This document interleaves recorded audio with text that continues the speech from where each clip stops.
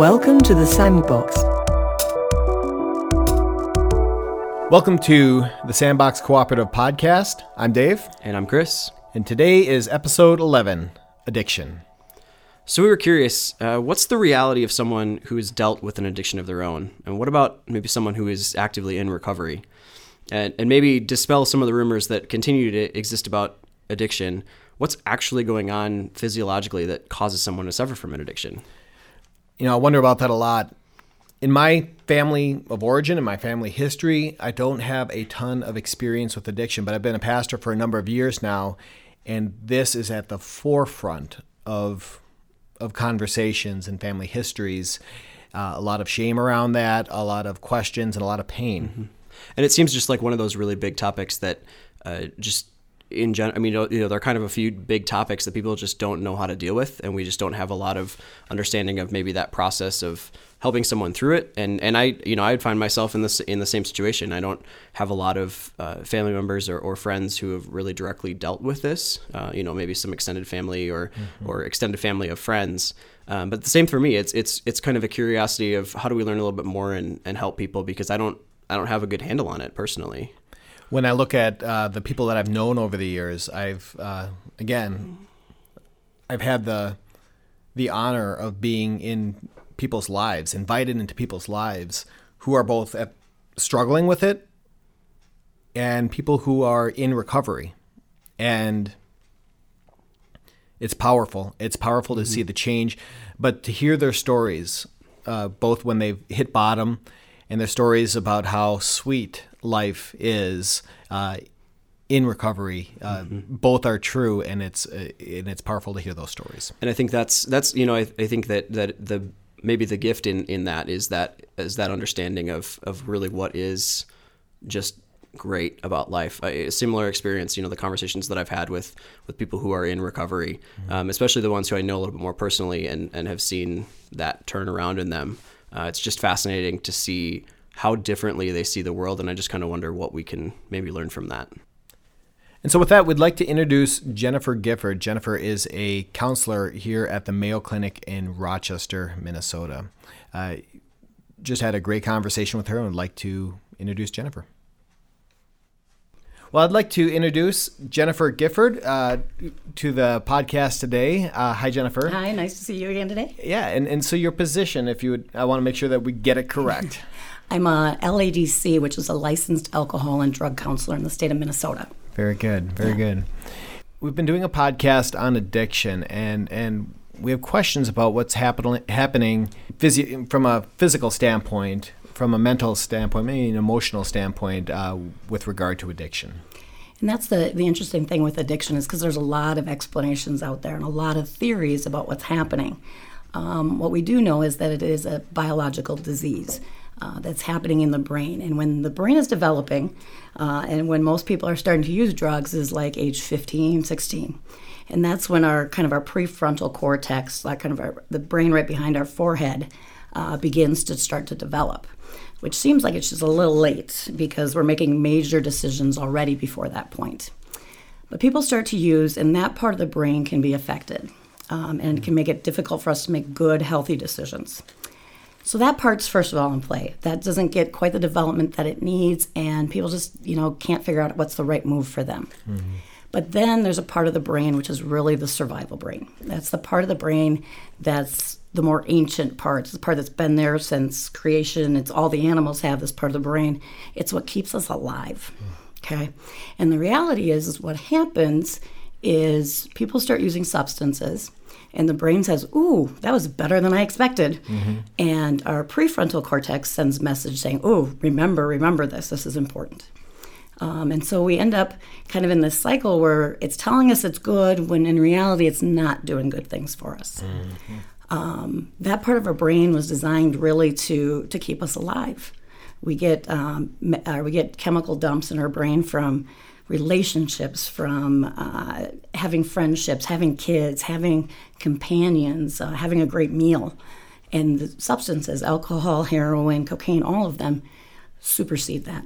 And so instead of those things being at the top of our survival list, What really is at the top is the drug or the alcohol.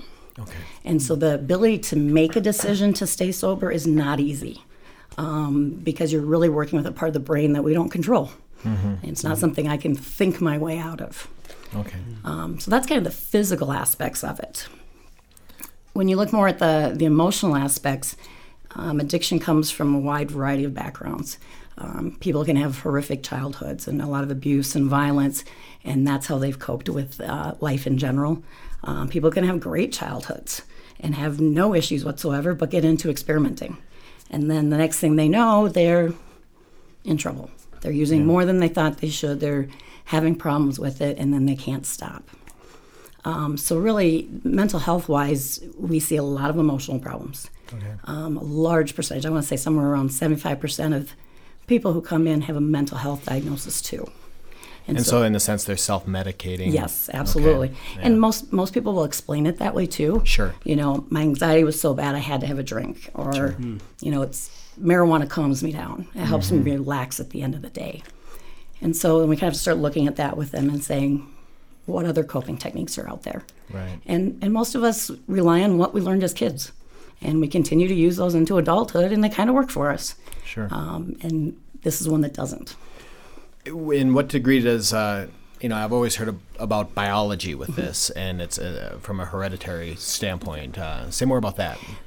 The genetics behind this is amazing, because at one time when I was doing my internship, I was treating a grandparent, his son, and his grandson at the same time. Wow. And that's not uncommon. Yeah. There is heredity here. There is genetics here. And what we know is that it increases your risk, at least doubles your risk of developing the disease. So when everybody else who doesn't have this family history is out there experimenting, it's not such a big deal.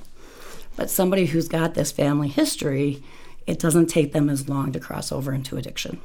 So that biology becomes impaired sooner for them. Just it compounds on itself. Absolutely. Yeah. Absolutely. No, and it's not just, a lot of people think it's just, well, I got to figure it out. I can think myself out of it. I can talk myself out of it.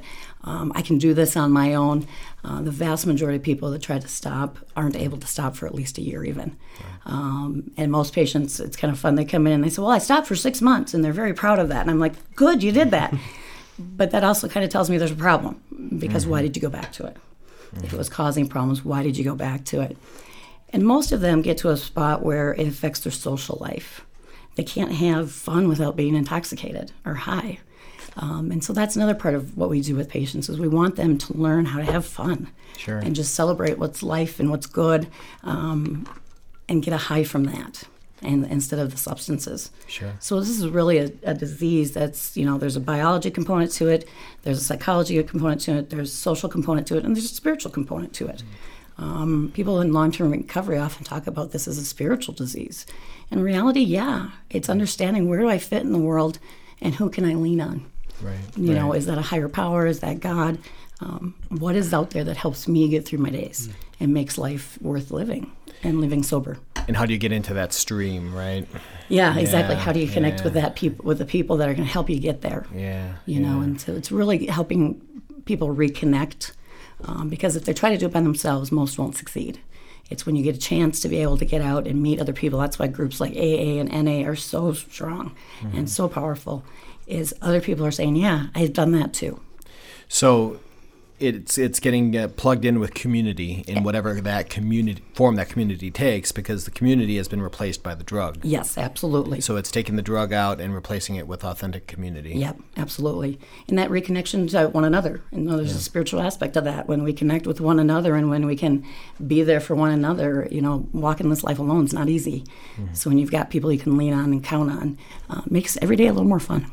The only other question that's been rolling around in my brain is lots of them, but the one question I wanted to ask was, what about other addictions, right? I mean, you've talked about alcohol and drug, and I know that there's gambling and there's porn, and there's just, the list goes on and on. Absolutely. So what about those other addictions?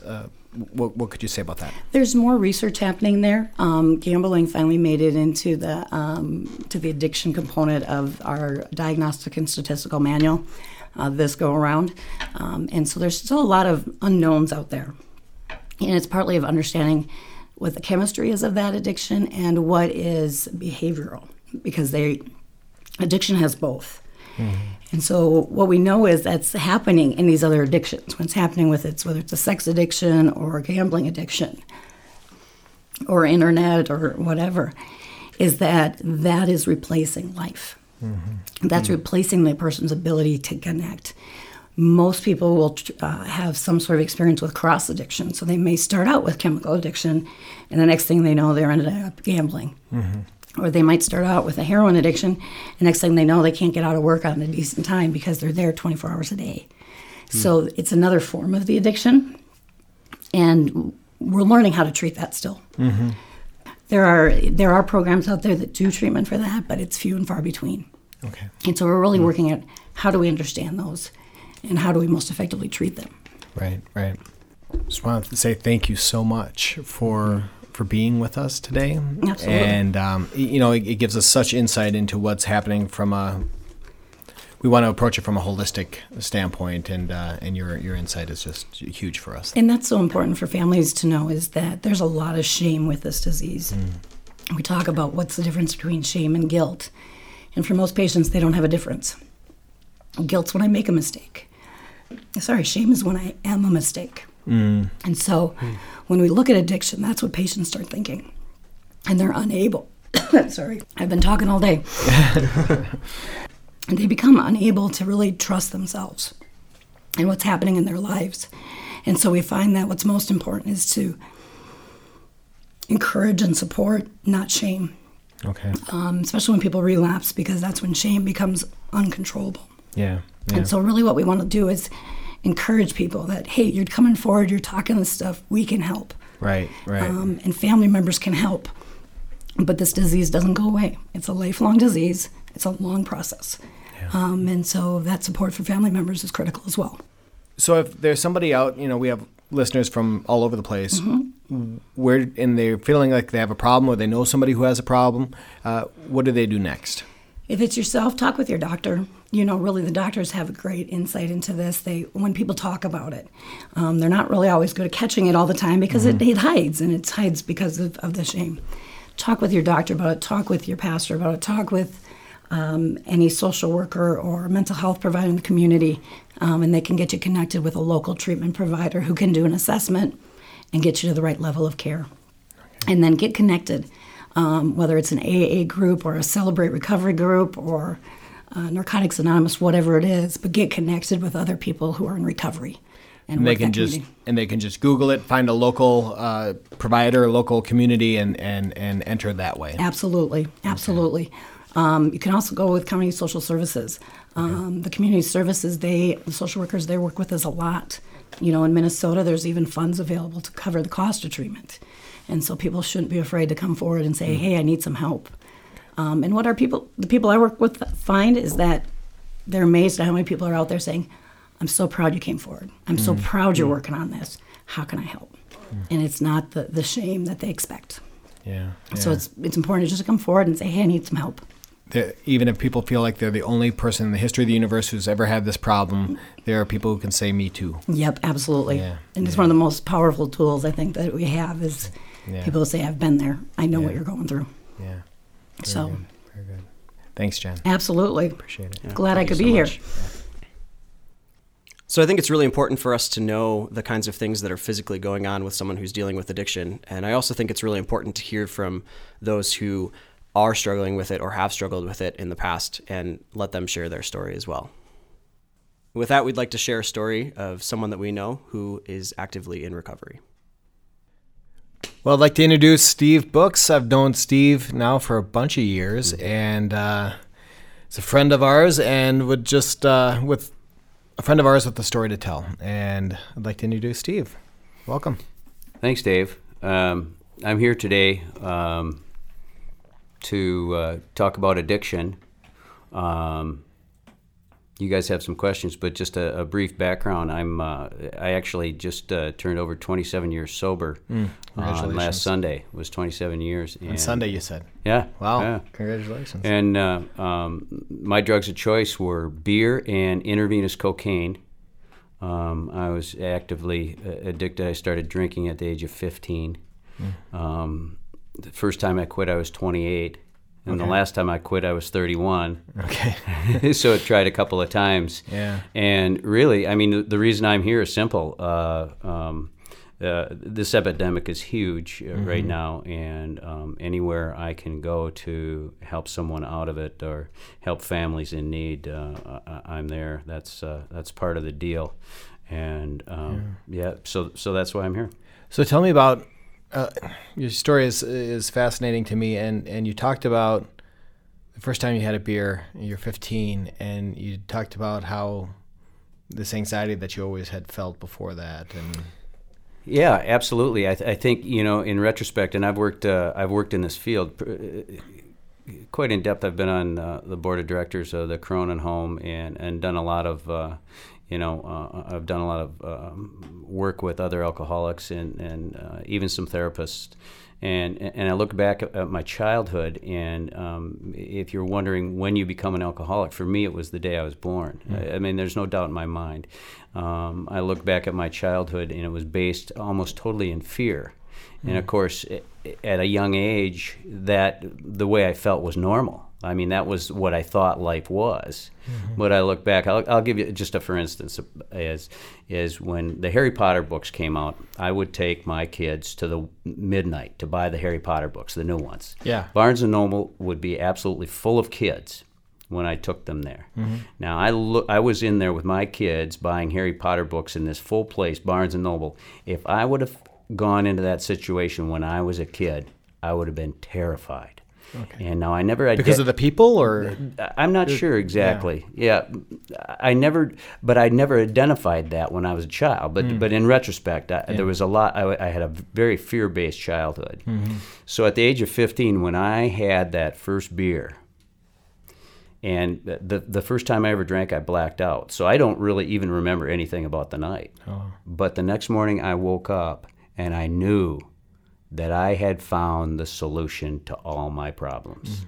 Now, I say these things, and like in my mind, I didn't go through that. But in retrospect, I looked back, and I loved alcohol the day after my first drunk, which is ironic because I was blacked out and didn't remember any of it at all. Right.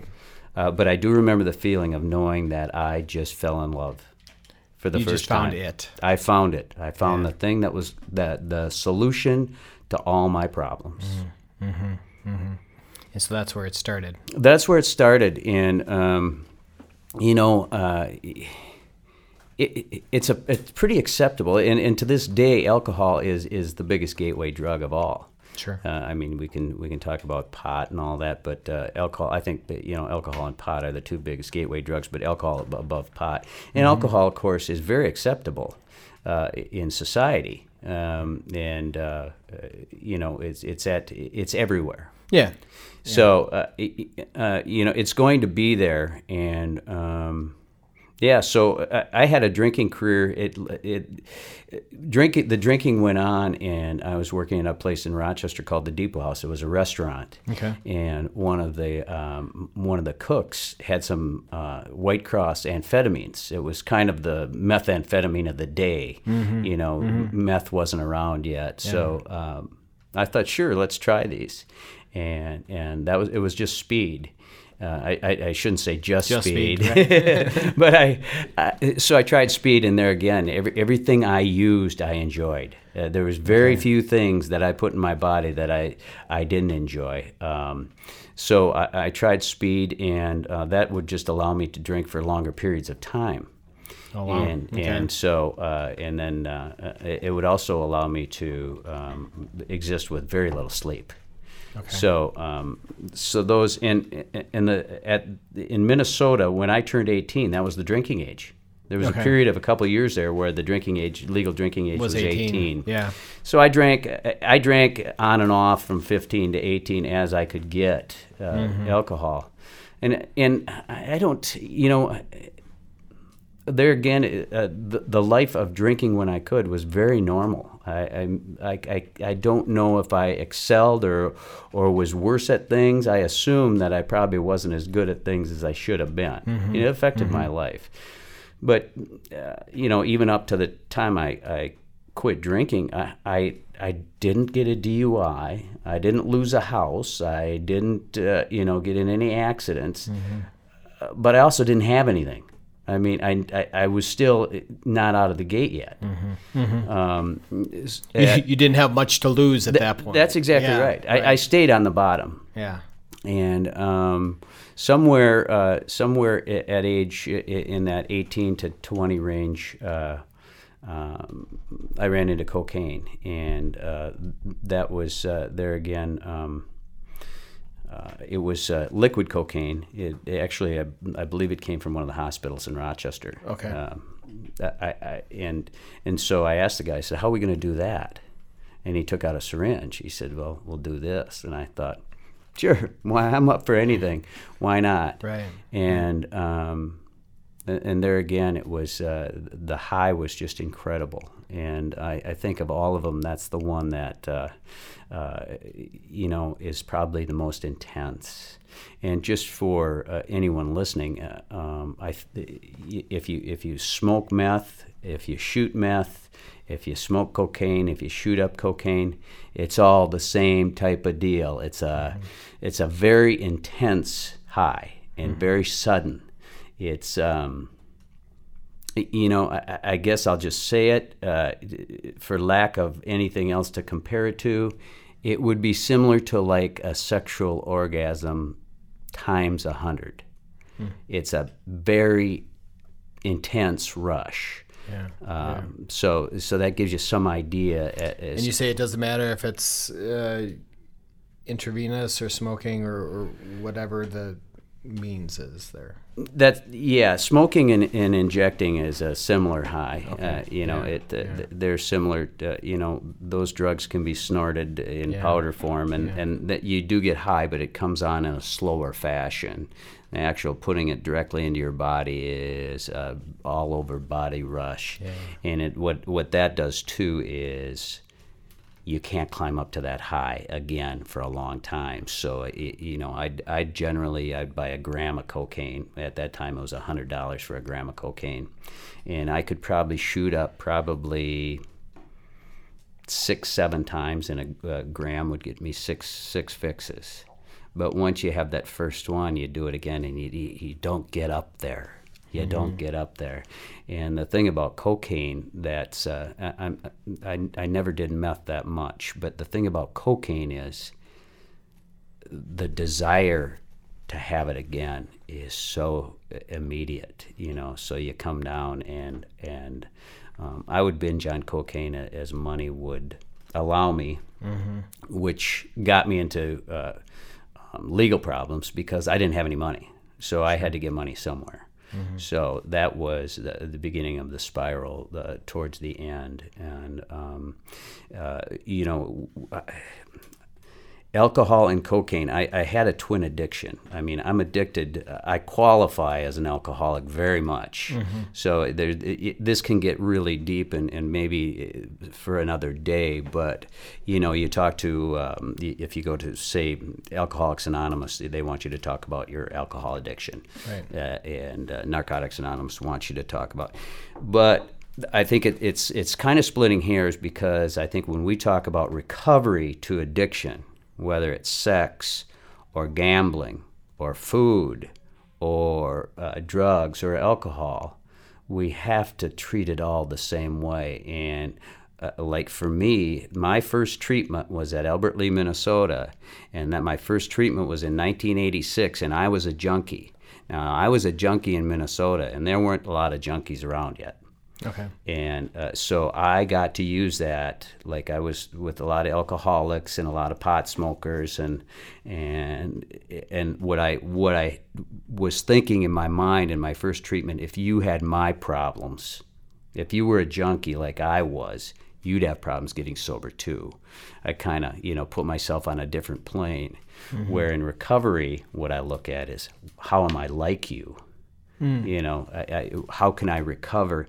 And I use that, and I think a lot of people do. Well, if you're addicted to heroin, that's not like you just drink alcohol. Well, it's really, really all the same, and the solution is the same for all of it. And that's pretty important. That's pretty important because there's kind of a joke in Alcoholics Anonymous about a guy that dies, and on his tombstone it says, "Here lies Bob. He died of terminal uniqueness." So instead of looking towards the solution, we get very unique in what our problem is and why. If you had my problems, you'd drink too. If you had my wife, you'd drink too. If you had, and so it's kind of a mental twist, and addiction is basically a mental illness. We have that ability as addicts and alcoholics to use our brains against ourselves. You know, it's something I can play with, and it's pick up that problem and play with it. Twist everything until it works the way you need it to work. The way your addiction needs it to work, yes. Yeah. And those addictions are very, very patient. You know, they'll wait for years. I've been sober for 27 years, like I said, and yet we were out east on vacation this year, and I hadn't had a twinge in many years probably, and it was a situation where I was with a lot of people I didn't know, and the beer came out. Okay. And all of a sudden I saw the beer, and I'm thinking, why can I not have a beer with everybody? It was a hot day. It was beautiful out. Yeah. Why can't I have a beer? And so that stuff waits around. And if you don't have the proper tools, like I still do 3 or 4 meetings every week. And if I didn't do that, you know, those opportunities might turn into something different than what they do.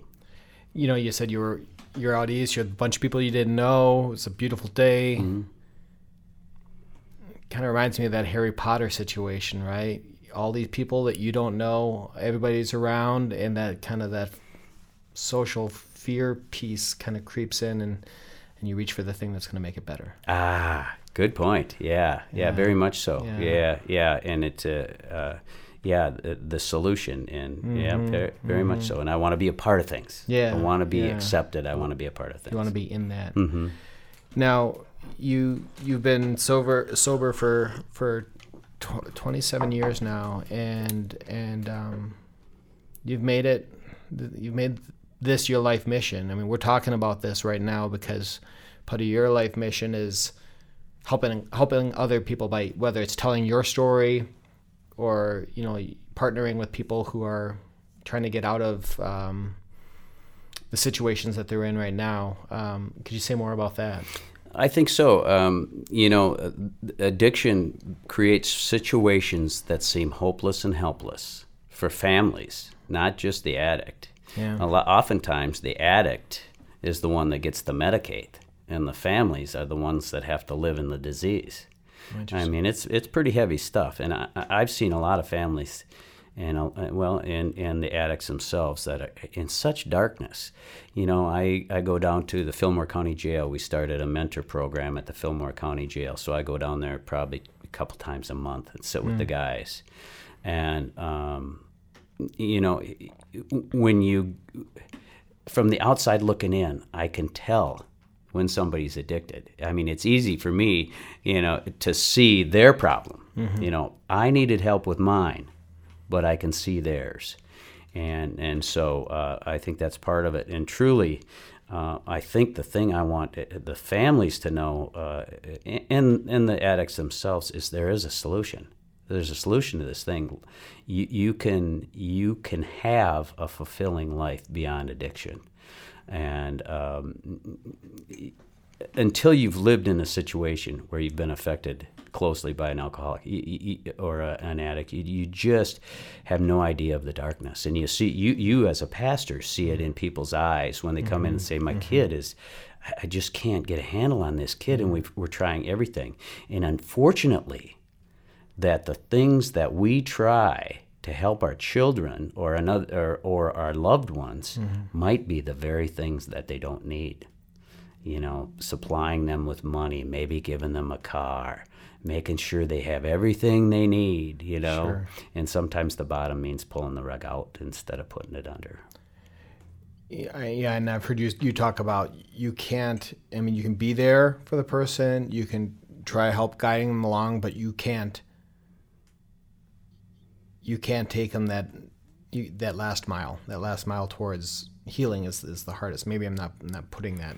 Yeah, I think correctly. you are though. I think it's exactly right. And you know my story. Yeah. I've seen this from a lot of different angles. Yeah, And I have people in my family that are addicts, and I won't talk about them by name, but I'll tell you that I was unable to change their way of life. Sure. It was I've lost people. And I also have recovering people in my family that I think that I might have been there for assistance, but I'm sure not the one that got them to recovery. Right. I think they saw me and knew there was an option. Your life serves as an example of that there is possibility, but but at a certain level they have to make a decision for themselves. That's correct. And the other thing that becomes important for the listeners to know is that, I sit here and it probably, from a listening standpoint, you probably say, well, he's recovering. I mean, he's doing it. He's doing good. He doesn't have a problem any longer. And the truth of the matter is that by myself, before my second treatment, I was in a counselor's office with my mom and dad. I'm 31 years old. They're the only two people that would have anything to do with me. And that was it for them as well. And I knew that became abundantly clear in that treatment. But I was sitting there saying, I do not have to go into treatment again. I don't have to. I can do this thing by myself. I can do it. And 2 hours later, I was pulling a needle out of my arm. So when I made that statement that I could do it, I made it believing what I was saying 100%. And 2 hours later, I was high. So I guess the important thing for people to know is that addiction is so powerful. Yeah. I probably could, let's say, for instance, in construction, I could build a house from the ground up without any help at all. I mean, I'm a fairly capable guy, but by myself, I'm unable to not use. I have to. The addicted me had to use drugs and alcohol. Yeah. I did not have an option, and that's I think for normal people, let's just say normal, not addicted, they don't understand that inability to put it down. But it's very important for people to know that addicts and alcoholics indeed have the inability to stop. Yeah. You talk about it on your own, but but that also implies the importance of community in others, and you talk about needing to be in these meetings 3 or 4 times a week, and you talk about the importance of these people in your life. To talk more about that as part of your ongoing healing and your daily healing and recommitment. Yeah, and it is daily. And I think that the solution, too, is obviously I think treatment is really important to just detox and get it out of your system and get to a point where this is a daily reprieve. In other words, I do ask for help on a daily basis. I have to turn it over. I have to become willing to listen to other people. I have to be willing to have help. I can't do this thing on my own. And I think that's an important thing. And then the other thing about the meetings for me is, like I said, I had a little twinge out east this year. But the reason I go to meetings is because I also am an alcoholic, even if you take the alcohol away. Yeah. So that kid that was afraid at the Barnes & Noble when he was little still exists in me. And for me, I do meetings for happiness. I mean, I can't find any sort of happiness unless I talk to another addict. Okay. It's a way of life. It's a way of life. Everybody's heard of dry drunk syndrome. And dry drunk syndrome is easy. You take the alcohol away, you still have the alcoholic. Just because the alcohol and drugs are put down doesn't mean we're any better at living than we ever were. So for me, I need constant treatment, and the meetings for me are my chemotherapy. If somebody told me, you have pick your cancer, and you have to go to chemotherapy, I would be on the 10th floor of the Mayo Clinic getting chemotherapy. I'm an alcoholic. I know I have to go to meetings. This is what life looks like. This is what life is. It is what life is. And Yeah. not only that, these meetings, when I see people relapse after 2 years, after 3 years, after 5 years, after 10 years, why did you relapse? Well, I quit going to meetings. I felt like I didn't have to go to meetings any longer. And I've seen that enough. We talk about it because I have a couple of friends that are over 30 years sober. The chances of us staying sober for 30 years as a chronic alcoholic is about 1%. 1%. Now, there's a lot of reasons for that. I'm sure you die before that. There's a lot of times by the time you get sober 30 years later, you're probably reaching that age where, there's some of that. But point being, 1% of alcoholics stay sober for 30 years. So, I mean, we're swimming against the stream. Right. Oh. So I can't help but hear that talk about needing to talk with other people who are experiencing that and needing to kind of constantly recommit to that. I can't help but hear that and not think about I think that's true of all of us, but I think in the way that I've heard you talk about it, for addicts and alcoholics, there's a certain thing that manifests itself, but I don't think that's different maybe from the way that we experience life. Like everybody, I think, has those pieces that if we're not in community taken care of, we don't learn how to deal with. And I think that's, does that sound true? Absolutely. I had a friend of mine that we've spent a lot of time in sobriety together, and one of his famous statements is, we're not the only people to get this, meaning that you don't have to be alcoholic to understand the spiritual nature of the solution of life. And I think that therein lies probably the next topic of conversation. But yeah, absolutely. I think we have the same remedy as everybody else. Ours is probably a touch more urgent, or ongoing. I don't know what the answer would be, but very good point. Very good point. But and you being church folks, you know exactly what I mean. I mean, without this place, where would you be? I mean, you'd be at another church. But without church, where would your life be? And for me, it's just another spiritual group. Is my fellow addicts. So, what is there's a spiritual component that from what I understand in AA and those types of groups is less specifically named within the group, and people kind of understand that maybe differently in terms of how they would personally approach it, and I may be totally wrong on that. But how does that parallel, inform, walk alongside your faith journey in terms of being part of a church? Yeah, I think that's good stuff to talk about. And I got to be a little careful because I got to preface this. I can't speak for AA. That's the organization itself is kind of set up so we don't do that. But here's how I feel about it: is the message I hear on Sunday mornings, when I'm right with the world, when I'm working a strong program, is the same message I hear at the AA club. It's the exact same message. AA did a very good, when they wrote the Big Book of Alcoholics Anonymous, there was some very spiritual intervention there. And what it does, if the world could work the same way AA does, even churches as a matter of fact, it would be a better place to be. It basically is an inside-out program. It's I don't take anybody else's inventory. I mean, things are how they relate to me personally. It's really kind of neat, and it's almost perfect the way it works.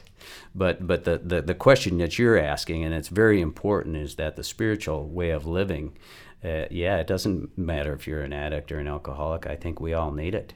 I think that's actually the, I look at, I'm sure there's plenty of folks out there that are agnostic and atheists that maybe live a fairly satisfying life, but I can't imagine and not having a God in my life.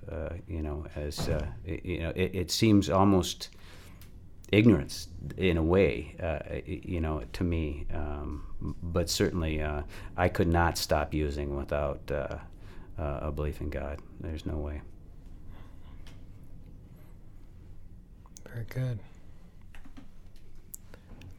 That's all I got off the top of my head. You stole my next question. I'll have you know, you stole both of them.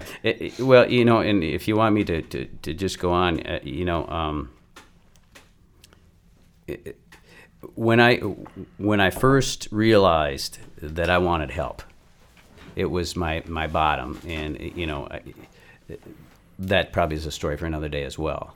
There was a cocaine hotline, and I called this cocaine hotline, and it was very ambiguous. I thought they'd be somebody knocking on my door in 5 minutes.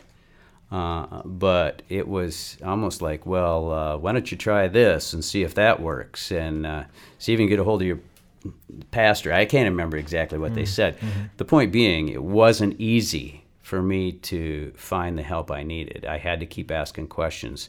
I think it's important for families, addicts and their families, to know, keep asking questions. Eventually you're going to find someone. And there's a saying in AA that's it's actually a kind of a statement. When anyone anywhere is in trouble and needs AA, we want the hand of AA to always be there. And that's why I do this stuff, is because I want people to know, there's the anonymous part of it is good so long as it goes, but we got to make ourselves available, because if I mean this very sincerely, if I can quit using, anyone can. Because I'm very chronic. I'm a very chronic alcoholic. My drinking day usually started right around 5 or 6 in the morning. That was every day. As long as I could get out of bed and make my way to the refrigerator, all my problems were gone, except for they weren't. So I guess I'll, if we're getting near the end, if anybody needs help, there is help out there, and so many people willing to help. Great. Mm-hmm. Thank you, Steve, for joining us, and really appreciate your story and just being generous with sharing your time with us. My pleasure. So, thanks. Yep. I heard Steve continually mention the importance of people and community in his recovery. He talked about his parents, 12-step groups, and other relationships that he has. And Steve's also made it his life's work to help others make that move toward healing, trying to accompany others on their journey. Chris, the Bible has many different creation stories and accounts, written by many different writers in different places, different times. But none of them tells how it all happened from a scientific perspective. And honestly, I think we need to let that part go. But all of them talk about who does the creating from an artful and poetic point of view. Now, in one of those stories, God creates the earth, the skies, the seas, the universe, and ultimately creates a human being, and then says, "It's not good for the human one to be alone." God looks at what was made and says, "No, it's not good. People need other people." Of course, God creates another human, and suddenly community is born. And these people journey through life together, create together, make a life together, get in trouble together. They rely on one another. They model the importance of relationship and community, and ultimately, they model the importance of grace and forgiveness. It is not good for us to be alone.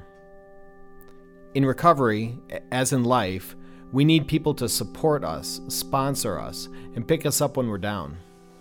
Those in the recovery movement have so much to teach us about this idea. I was talking offline with Steve a couple days ago, and he said, and this is a direct quote, "You can't keep what you have until you give it away." You can't keep what you have until you give it away. Look, healing is hard, if not impossible, to do alone. We heard Steve say that. We heard Jen say that. It's not good to be alone. But together we have a chance. If you're listening to this episode today and you or someone that you know is dealing with an addiction problem, make sure that you do check out your local resources or talk to your doctor and find out a way to get some help. You do not have to do this on your own. So we've been growing this community at Sandbox Cooperative for the past, 5-6 months now, and growing listenership, growing community, and what we want to do is have a conversation together. We see ourselves as agents of curiosity in this chaos of evolving life and faith. And we are curious to know what you want to talk about. So engage with us. Check us out on Twitter, Facebook, or our website. Drop us a line. We'd love to hear from you. And we look forward to that conversation continuing as we go on. I'm Chris. And I'm Dave. Thanks for listening. Bye. See ya.